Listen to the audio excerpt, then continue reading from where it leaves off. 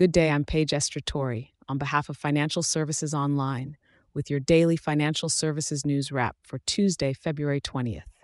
Firstly, Australia's insurance industry finds itself in tricky waters.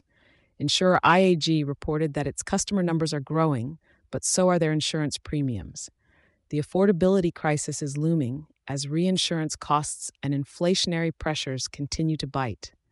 Noticeably, the property insurance sector is feeling the pinch more compared to motor insurance.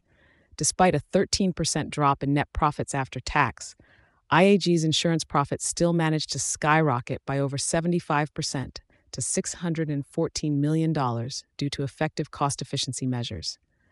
This story highlights the challenge the insurance industry faces in keeping insurance affordable as economic complexity increases.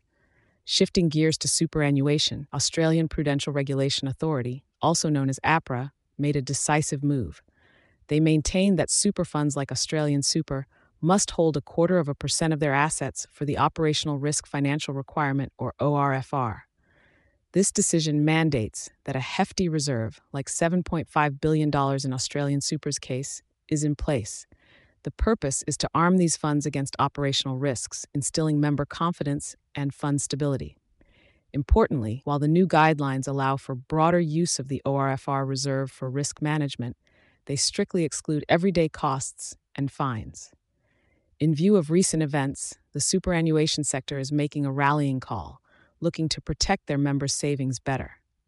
The COVID-19 Early Super Release Scheme revealed a source of potential loss that could be seen until 2085 due to premature withdrawals. To combat this, super funds are rallying for the Superannuation Objective Bill 2023.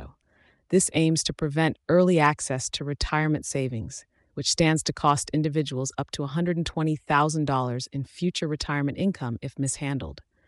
It's worth noting that early access schemes often harm younger, lower-paid Australians the most and dampens fund performance due to the need for cash reserves. Amidst these complexities, it appears self-managed super funds, known as SMSFs, are shining bright. A University of Adelaide study reveals SMSFs have weathered the economic storm well, with returns declining by only 1% compared to a 5.1% drop recorded by APRA-regulated superannuation funds in the 2022 fiscal year.